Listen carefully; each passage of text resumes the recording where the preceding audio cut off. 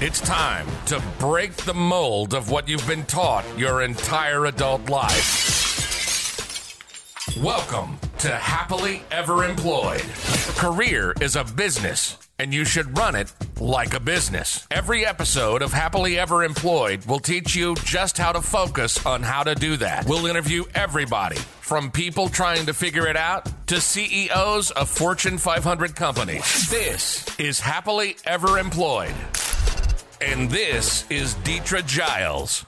So this is the last part in the Get Out series. So this part we're calling Stay Woke. Do you remember when Stay Woke was a thing? Everybody was staying woke. This whole song. It was actually called Redbone, but whatever. But Stay Woke was so profound to me because it was a phrase that indicated why so many of us were not achieving what we wanted to achieve because we were almost asleep on the job. And not just that we were asleep, we were lulled to sleep by something. And so it wasn't that those phrase was reminding me to stay awake. It was reminding me to be cautious of things that may put me to sleep. And that's why I love Stay Woke, because it wasn't about me being awake. It was about me being cautious of what might put me to sleep. And so that's why Stay Woke is so important today for this conversation. So as you're thinking about getting out of your current employment situation, getting out to the promotion you want and the pay that you deserve, I want you to be cautious of things that may cause you to sleep. And the biggest thing that causes us to sleep, especially when we have a plan to get out, especially when we have a strategy for getting the promotion we want and the pay that we deserve, especially when we're on our way to achieving our goal, the thing that causes us to go to sleep is that we don't understand that getting right and being right are not synonymous. They're not the same things. And sometimes getting right can be that thing that lulls us into a sleep, because getting right gets in that comfort zone. It starts to feel good. I start to feel like, oh yeah, things are coming together. And coming together, if we're not careful, feels like is together. And it's not. So let me tell you some of the things you may want to be mindful of when you are in that process of getting things together, when things are coming together, when they're going right, as opposed to being right. So I want you, one, to keep your eyes on what it should be, not the process of what it is becoming. Get that. Keep your mind on what it should be, not on the process of what it is becoming. Because when you lose sight of what it should be, the process of becoming feels comfortable. It feels right. It feels like this is where I'm supposed to be, but you're not. And if you don't recognize that, you will get stuck all over again where you are. Let me give you an example. I had one client I was working with, and they had the goal of becoming an SVP, Senior Vice President. Now, they were well on their way to becoming a Senior Vice President. But when they started working with me, they were just a manager. And I take out just, they were a manager.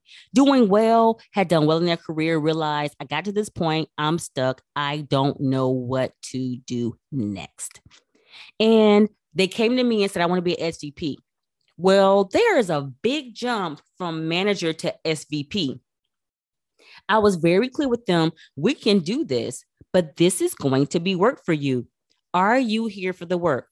Their statement was, yes, I am here for the work. Cool, let's do it. They got to director and they were ready to rest. Oh, I'm good here. But that wasn't the goal. Now, here's the thing. It felt good getting to director because as a manager, they had been passed over a few times. They had not gotten the promotions. They had not gotten the pay raises. They had not gotten what they thought they deserved. And so going from manager to supervisor to assistant director to director felt really good. And it was good. I wasn't taking anything from them, but where they should have been was senior vice president, right? And they almost lost sight of that goal until I stepped in, which is number 2 on how do you make sure you stay woke. Have an accountability person in your life. Who is that person in your life that is responsible for holding you accountable for staying on the path? Because if you don't have a person, you will stop at a rest stop and call it your destination. That's a reality. So, and that's where some of you all are right now. You stopped at a rest stop and called it your destination. Could you imagine traveling with the goal of landing in Miami? So let's say you're in Atlanta and you get with your people, y'all taking a road trip, rent a nice car, get your snacks together, done made reservations for a nice hotel on South Beach, made plans, got all your itinerary together, and you leave Atlanta, headed to Miami, and you stop at a rest stop in Orlando and unpack the car, take your luggage out, and stay there. Yes, you've been riding a long time, but you are not to your destination. And who's going to tell you that?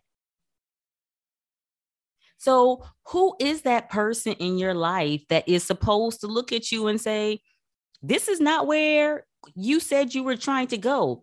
Now, with this person, it is okay if you say, I changed my mind.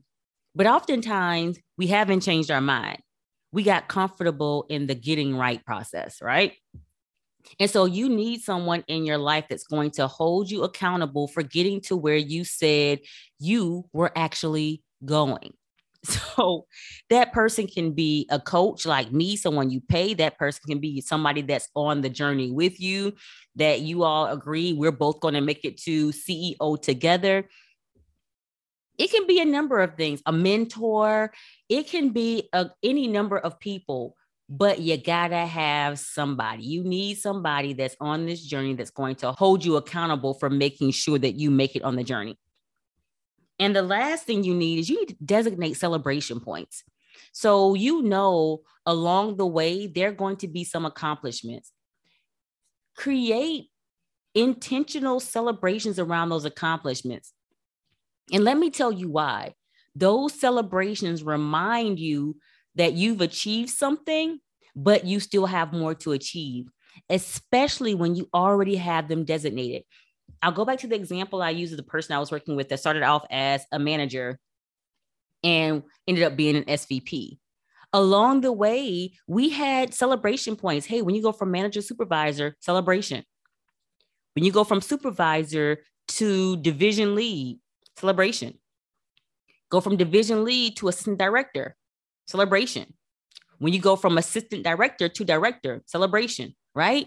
And so create those celebration points to remind you of, hey, I deserve this celebration because of my accomplishments, but also to remind you, you have somewhere to go. And those celebrations can be anything. For me personally, I've celebrated by actually going out, having a party.